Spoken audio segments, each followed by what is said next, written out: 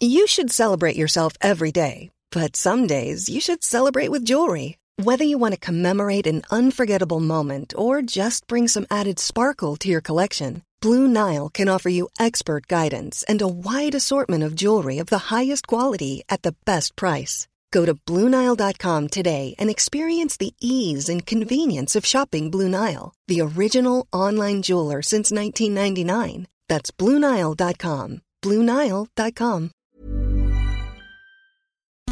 You're listening to Text Message, the UK-focused technology podcast with me, Nate Langston. And me, Ian Morris. And if you're one of our patrons, this is your extended, ad-free, higher quality, all the other things version of this week's show. And thank you to our new or upgraded patrons. Since the last episode, David Sheard, Stuart Hind, I want to say Hind, could be Hindi.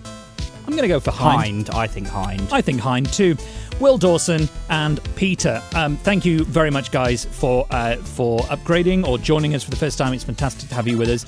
They are some of the people who are getting access to our new sister show, Extra Message, our live streams, our unedited and uncensored versions, much more.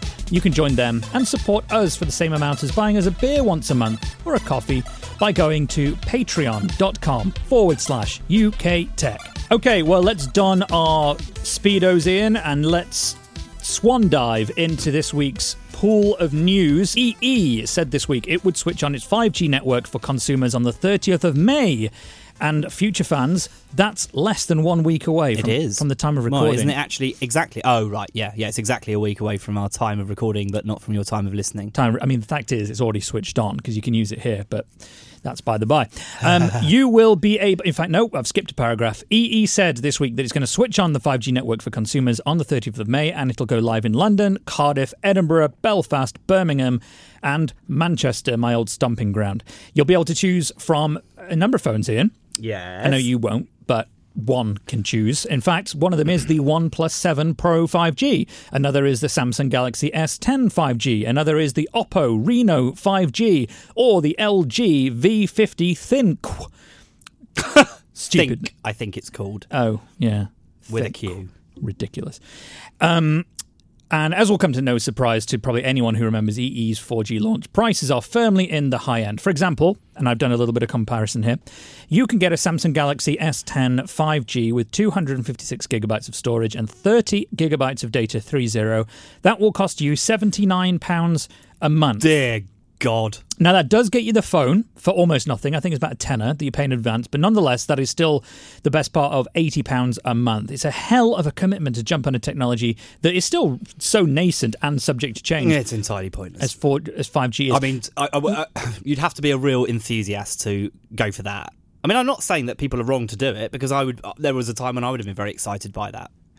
Well, have you got SIM-only pricing? I have not seen SIM-only pricing. At the moment, I think it all comes with phones, because you can't really buy the phones, can you? I mean, no, but eventually you probably can. Yeah, but say if you were, I don't know why you'd want to do it, but say if you had a 4G thing and you just wanted to switch on 5G, because I find that the more interesting price comparison, because that tells you exactly how much more it costs to go to 5G, whereas this doesn't really, because the phones are more expensive for 5G, and it sort of kind of obfuscates the pricing. We have to wait. I mean, and we're going to go through this in a little bit more detail in a bit. But we only have two networks. We don't have a wide range of phones yet, as you say. We haven't even technically got one live 5G network yet, so it is a bit premature to be, comparing the whole of the market. But we can compare two of the markets because we do have Vodafone prices as well. Vodafone doesn't seem to be charging any more for 5G specifically, but the prices I find are very, very close to EE's. You can pre-order the Samsung Galaxy S10 5G, so the same phone,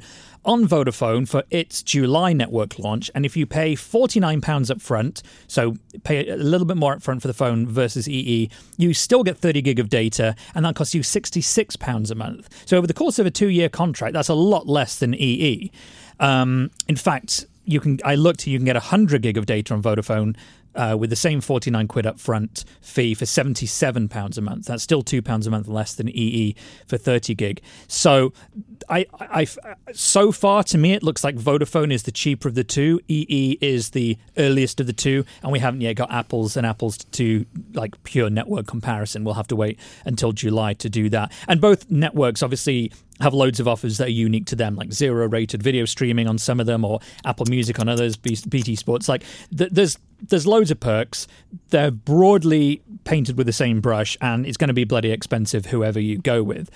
But that's not the reason we wanted to talk about this today, because the other main thing that was released this week, other than the news that EE has a date for its network being switched on, is that we've now got some coverage maps of what we mean when we say it will be available in London. And it's not looking good, is it?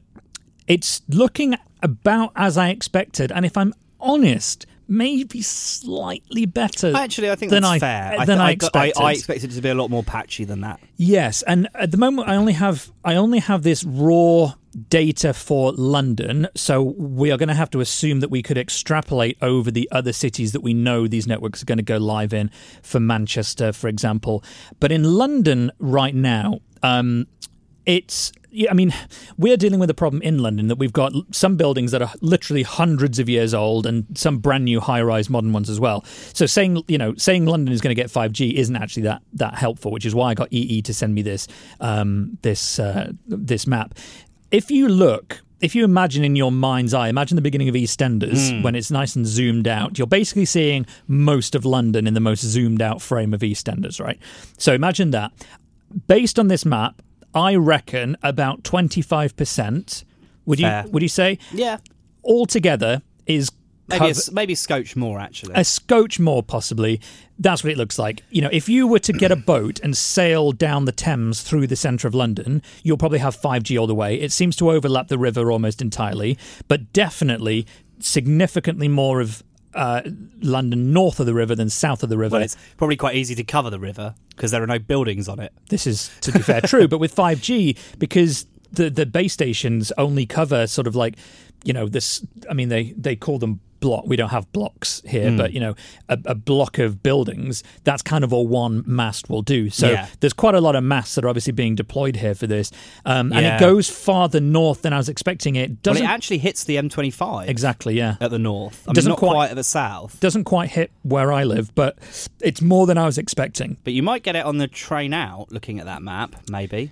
Yeah, but could you imagine on a train? It's hard enough for it to maintain a 4G signal than it will for 5G, unless the train itself has 5G and some. No, I would have thought that it would have been. I would have thought 5G would have been better at handing off to cells. I would have thought that would be one of the things you'd improve as time goes on, because there's the point. Handoff has always been the problem. There's the issue as time goes on. This is early. This is phase one. We're talking 5 years away before we get to the kind of multi-gigabit speed that 5G is going to offer. And that's one of the reasons why, more so even than 4G, I think this time, people need to be really mindful about jumping on the 5G bandwagon, because as we've talked about before, it's not all purely about speed. It is about things like latency.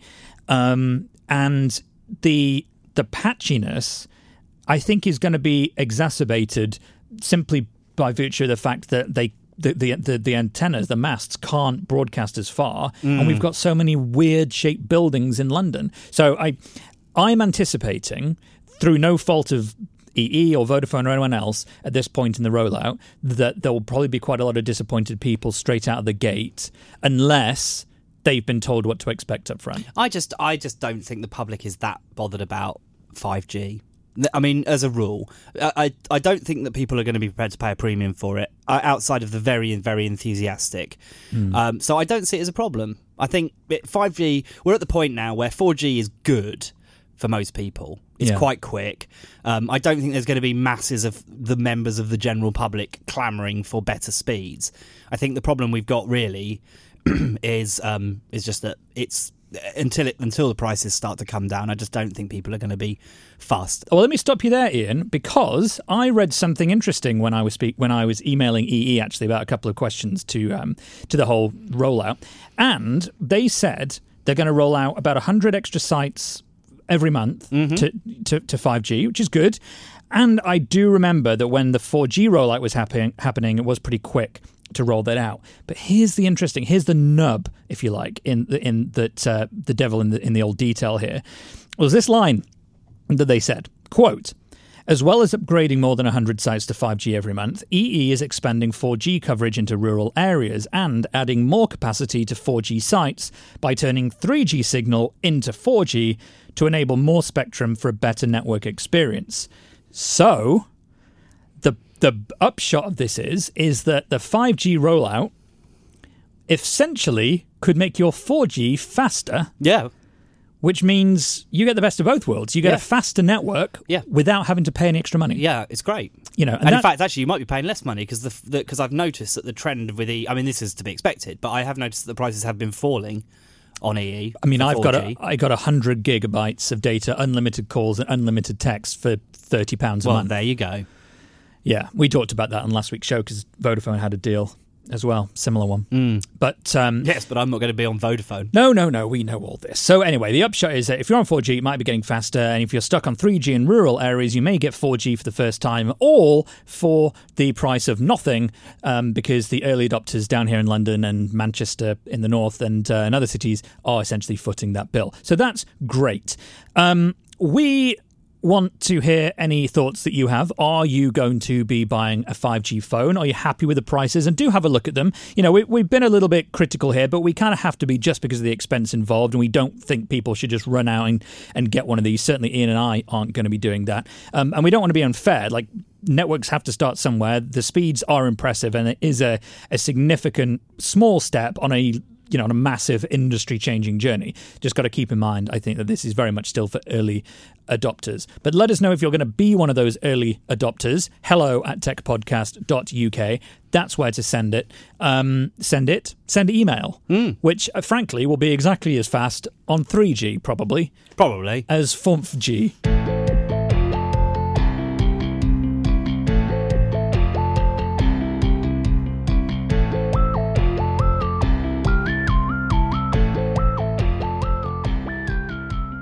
Well, the big story of the week, and indeed for the year in many respects, is that Huawei is being dangled over a super volcano and all its friends are letting go of it one by one.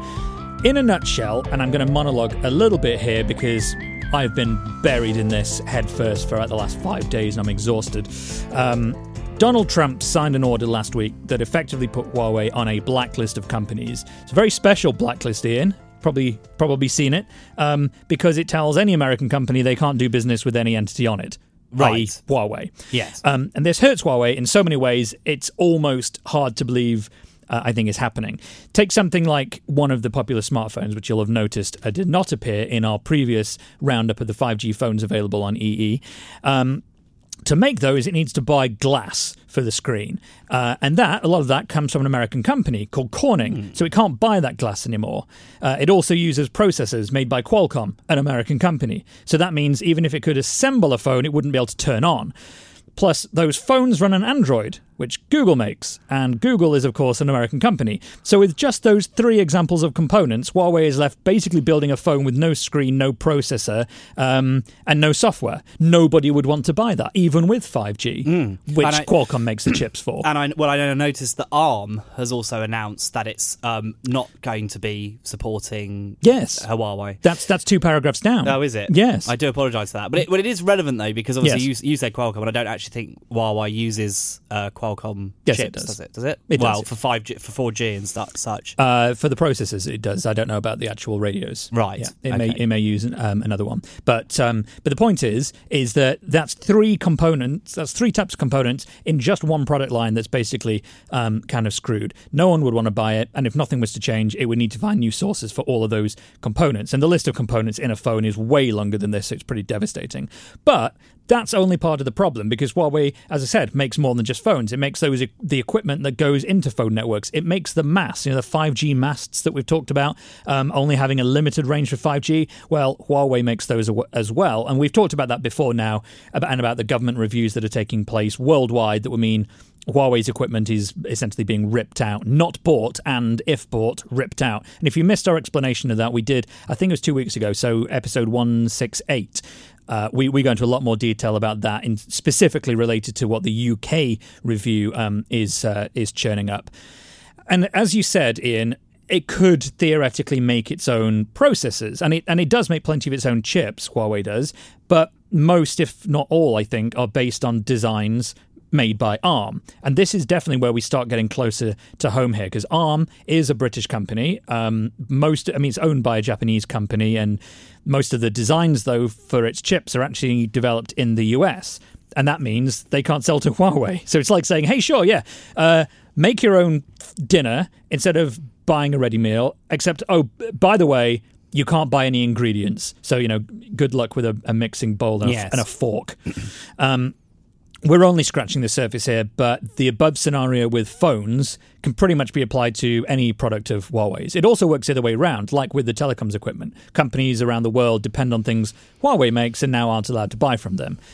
That, I think, Ian, brings us nicely to our take on this and how it affects the UK. And as we said, we've covered the potential delays to 5G already on episode 168. And as companies this week started announcing the 5G network launches and promotions on the 5G-ready phones, we started seeing retailers here say they were going to stop offering Huawei's handsets. A friend of the show, CNET's Katie Collins, tweeted from an EE event that I couldn't get to this week to say, and she said, quote, "Yikes, EE has pulled Huawei devices from its initial 5G launch device lineup." And I remember being at Mobile World Congress in February at the Huawei event, getting a press release from EE saying, "We're so proud, we're going to range the new Huawei Mate X, the 5G, we're going to range the home router." And all of that's been shot to ribbons now.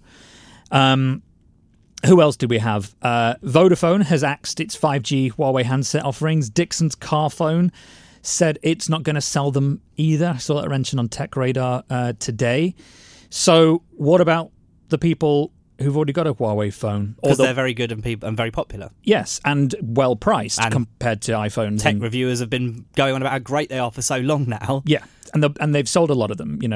It's a huge market for Huawei in Europe and in the UK. Is it the number 2? They're the number 2 smartphone brand in the world, and I think Europe counts for about 30% of their business overall. But that does include telecoms equipment, right? But it's still a huge market for them. And there'll be people out there who don't care about 5G but may still want to buy a Huawei phone. And a lot of the stuff that we've talked about only refers currently to 5G in terms of the axing of products for sale. But it might also apply to new phone. Well, it will apply to new phones made from now onwards, right? Yeah, exactly. But so I wanted to address first the first point: the people who have already bought a Huawei phone in the UK, maybe 3 or 4 weeks ago. You've signed up, you've got one of those great new products, and you're now worried. You don't really need to be worried, at least for probably quite a while. Google has said it's going to be able to keep sending out Android updates to phones that have already been sold. So you don't have to worry about Android just stopping working overnight. You can rest easy with that one. And I do believe that applies to apps and the Google Play Store and things like, your YouTube music subscription. If you've got that, you're fine, at least for the foreseeable future. Google can prevent you from having a YouTube music subscription on a Huawei, can they? Well, the subscriptions go through the Play Store, and the Play Store is part of the Google authorized version, and that's the version that Google can't let Huawei have. They can have the AOSP, the pure open source Android, but that doesn't come with Google Play. So that would be problematic. Now, am I not remembering this correctly? That there was a suggestion that the Google Play Store would actually become available for AOSP. It came up as part of the European Commission's antitrust. Yeah, I do think this is massively unfair. I agree. I have a real sympathy for Huawei about this, because I think one of the things that you'd expect with something so big as this, where you're talking about probably literally the future of a company, is that you deserve some time to prove what you're doing, and I think that usually in a case like in a situation like this, that would be done through the court. There would be you would say, right, we believe that you are guilty of this crime, and you'll come and defend yourself, and people will show evidence, and then at the end of it, there will be a resolution, and we will know either way whether or not there is any truth to this. But the fact is, what we've got is a bunch of global security services saying, or not even that. We've got presidents and people saying you can't have a Huawei because they're spying on you or whatever, but there is no evidence. Now, that's not to say that there isn't some evidence, but it has not been presented to us. On the second point of the ones that I made earlier, for potential customers, I was actually able to go through the shopping process for a 4G Huawei P30 on EE's website. It was still in a drop-down menu from their homepage and being promoted from the homepage, and I could advance through the checkout as far as actually paying. I don't know this for sure, but I suspect the stock that these networks have need to be sold, so why would they pull them off the website since they're already there? I don't know. It may just be too early for us to tell, but I reckon that maybe the problem will be once that inventory runs out, we'll start seeing listings falling away from websites like EE's for these non-5G phones because they've already been sold into retailers, and so there's probably some wiggle room there in terms of how they are counted as sold. Yeah. So if you want a Huawei phone, maybe now's not a terrible time to buy one in Britain, as long as you don't want 5G and you don't mind the risk. And you're prepared to accept the fact that you might not get the latest version of Android. Yeah, but I mean that's always a risk with Android, isn't it? Well, it's also it's almost guaranteed because most providers are terrible at updating their versions of Android. I think the final UK-specific angle to this is that we essentially could be hit with a bit of a 1-2 punch of supply issues for 5G because, as we've said, networks may have to roll out more slowly because of the removal of Huawei equipment in their back end. And with one major manufacturer less shipping phones into the country, the other manufacturers may sell out faster. I suppose there's always the chance that no one wants to buy them anyway because it's expensive and or delayed. But either way, it's confusing and coming at kind of the worst possible time for the industry, certainly for Huawei and kind of for all of us. Well, it's a terrible time if you're a network operator like EE or Vodafone because basically you've announced your 5G networks which contain Huawei equipment, like it or not, and we are perhaps days away from the government saying it's got to be torn out, and they won't have a choice. So, this is what's the delicate way of saying shit show? Well, it's that anyway. It's a terrible situation. Thoughts obviously welcome. hello@techpodcast.uk on this. It's a very, very hot topic this year, I think, in terms of... it's the entire world. It's not even just the UK, but there's so many different angles to... It's an onion with so many layers, Ian, I can't help but cry. Yes.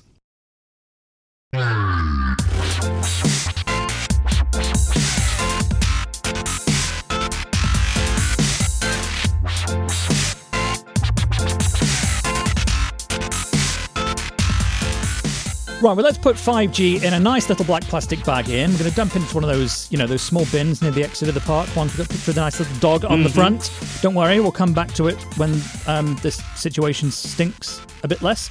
Because I want to talk about electric bikes. And that, Ian, my little sausage, my little new potato and side portion of petit pois, is because on Friday, Uber brought its dockless electric bike rental service to the UK with an initial rollout in North London. Big news.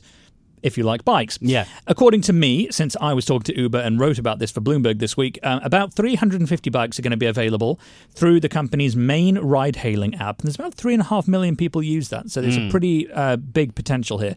And it follows similar launches that Uber's done of these bikes. They're called Jump, that's the brand, across North America and continental Europe. And Uber said it was going to expand to more parts of the country and London later in the year. Now, this is particularly interesting to me for reasons anyone who knows about my fascination with electric scooters will find obvious. Cities Uber's bike rental service is already in, like LA in the US, or Paris, which isn't. They've got competition from the massive popularity of electric scooters, but they are still ridiculously illegal in Britain. And we also haven't really got any sort of a network of electric bikes here either. So the market's wide open. Well, there are some, aren't there? On Lime. Oh, there's a few dotted around, but it's not like Mobike or whatever it's called. It's not as prevalent as regular push bikes, of which we've got about 12,000 just in London. Yeah, and we don't have scooters, so there's very little comparable competition. I mean, this doesn't make any sense to me because the scooter thing is, if people, I was thinking about this the other day, out in the sort of suburban London. Scooters are a little bit more of a problem because they can cause slow. I mean, not massively. I was stuck behind one the other day. That's the only reason I was thinking about it. However, in this city where the average speed is like 9 miles an hour, there is no safety or legislative reason not to allow electric scooters. It should be as legal as a bike. An electric bike, which is perfectly legal. Yeah, and go faster than these scooters do. Certainly goes faster than mine. So I like this because, I mean, I hope it kickstarts industry a little bit, and I hope Uber does it responsibly, because a lot of people do complain that bikes end up getting, dumped on pavements and things like that. But they do, but there's no way to stop that, is there? London, for the most part, is quite flat. Yes. Where I come from, in Derbyshire, it's known for its hills. I mean, it's called the Peak District for a very good reason. It's very, very hilly. It's the kind of place where riding a bike is, and I mean this quite literally, a ball ache. And I've many years experienced that. But presumably Uber's not talking about bringing it to rural Derbyshire anytime soon. Derbyshire? I know, I did really screw that up. Derbyshire. Yes. No, but that's my point, is that I think these sorts of services could do great business if they could roll out to some of these hilly areas. You don't need it in Norfolk, you don't need it in London, but you need it in the Highlands of Scotland, and you need it in the Peak District. Yeah. It's just then there are fewer people potentially to use and recharge those. An electric bike costs £800 now. In 5 years' time, it'll cost £300. Suppose. Same as a normal bike.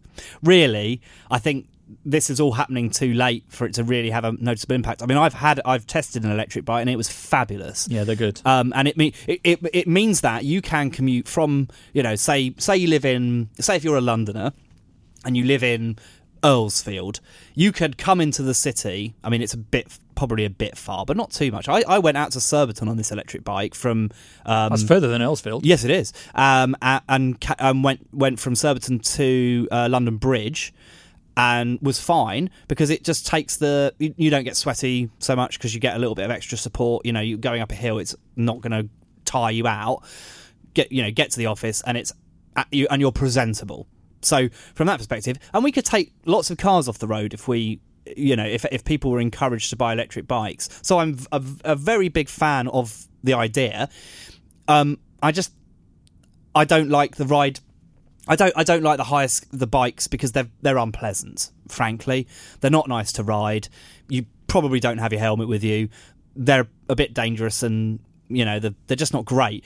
If Uber can release better bikes, I'm sceptical because there's obviously each bike has to be relatively cheap. Otherwise, when it gets thrown in a canal, you're scuppered basically. Yeah, I just think that, of all the things that Uber and companies like Uber are doing, this is one of the areas that really could benefit and take off in more than just the cities, in parts of the rural, not necessarily countryside, but, less populous towns and towns that do have big hills and and electric bikes are super popular with people who are a little bit older who don't have quite the mobility that they would have. They don't want to be cycling a bike up hills. Electric bikes are incredibly popular with that age group, and they do enormous good because you're not completely reliant on electric power. You have to cycle as well to stay compliant with the law in this country. So they're still a good form of exercise. Well, this is the reason I wanted to talk about this. It's not a massive story, but it was for that specific point that I wanted to raise, and I do hope that this happens and we see more of it, because it's one of these things. We don't want to be too stuck in our little M25 London bubble. This is definitely one of those sorts of products and pieces of technology that could benefit people outside of the cities. So make it happen, Uber. Well, in the mailbag this week, we've run long, actually, this week. So we've just got one little message I wanted to read from Alexis, who says, genuinely enjoying the podcast. He sounds surprised. Thank you. He started listening on Stitcher, apparently. That's our new... Now, that seemed to be a popular thing. Apparently so, but I didn't realise until 2 weeks ago that we weren't on it, and I spoke to them, and now we're on it. And Alexis listens to us on Stitcher, Good. And he's genuinely enjoying it. He says he's got to keep a list of things he disagrees with or wants to clarify. He says he hasn't listened to us for a decade. So, God, we have been doing this a long time, haven't we? I mean, not this specific thing, but things like this thing. Well, longer than a decade, 12 years, in fact. But let's check in with someone who's been doing it for even longer. It is Tom Merritt of Daily Tech News Show who keeps us informed about the wider non-British world. I'm doing a world thing with my hands, mostly, here in person. He's going to tell us what we've been missing. Tom. This week on Daily Tech News Show, we have all the news you need to understand the U.S. trade restrictions on Huawei, a way to tell what color 3 million-year-old mouse fur was, why googly eyes help us like robots more, especially children. Tesla driver Allison Sheridan tells us whether we need to worry about Consumer Reports' problems with Tesla's automatic lane changing, and Shelley Brisbane tells us how tech companies are doing with accessibility. All that and much more at dailytechnewsshow.com. Thank you, Tom. Thank you again to our patrons enjoying us. Enjoying us? I hope you are enjoying us, but also thank you for supporting us every week. You are, what are they? You're like a truss, a constant source of support. It was a big show this week, big one for Friday. But if you're not yet a patron and would like to get our ad-free versions, our extended versions, you can join us live. We've had a whole bunch of people in the chat this week. Dawson, Camille M, KV, Noxie, Pangolin Sandwich, Paul Midders, Stephen Huxtable, others who have definitely been in there but aren't at the moment because we've recorded... Listing things is definitely the way to keep this podcast short, isn't it? Absolutely, and you can support us doing those lists, get extra message, get our live streams and all that stuff by going to patreon.com/UK Tech. Maybe help us finish the month with one more than we had last month. And I will tell you now, Ian, I am wearing not only a brand new pair of pants, but, and I'm going to take my shoe off. Oh, good. It's a little bit pros. Can you notice something different about my feet? Holy mother of earth, the man's wearing matching socks. And this today is the first time that I've worn this pair because I bought them. Well, that's the only reason you would ever wear matching socks, isn't it? I apologise that I have nothing on for the rest of my body, but that's why we need an extra patron because... You know, every patron is another bit of my body covered up. You can stop Nate from driving me insane by wearing odd socks. And Ian can stop buying Noel Edmonds' disused shirts. You biatch. I like that shirt. That's the one you left at my house. No, it isn't. It's a it? completely different shirt, yeah. They look similar, but it's they nice. do. Nice. They have a floral theme. Do you want to do your bit now? Yeah, send us an email. hello@techpodcast.uk. It's true. You can follow us on Twitter. I think Twitter's the place, really, isn't it? I'd like to see more people tweeting at us on Twitter. Yeah, because I think Twitter is actually a genuinely useful resource because we tweet out the story, well, you tweet out the stories, and people can actually get a feel for what the show will be like, and they can interact with us and tell us what they think, and we can read those out. Well, it doesn't happen a lot, but do that. It's good. It does. I mean, honestly, there is nothing that ever goes into the show that isn't tweeted out because that's basically how I keep track of all the stories we might talk about is by tweeting them as they happen throughout the week, and then I go through that list at the end of the week to create the short list that we then pluck out our favourite ones for the show. So anyway, it's at Text Message Pod. It is, and we will see you in a week.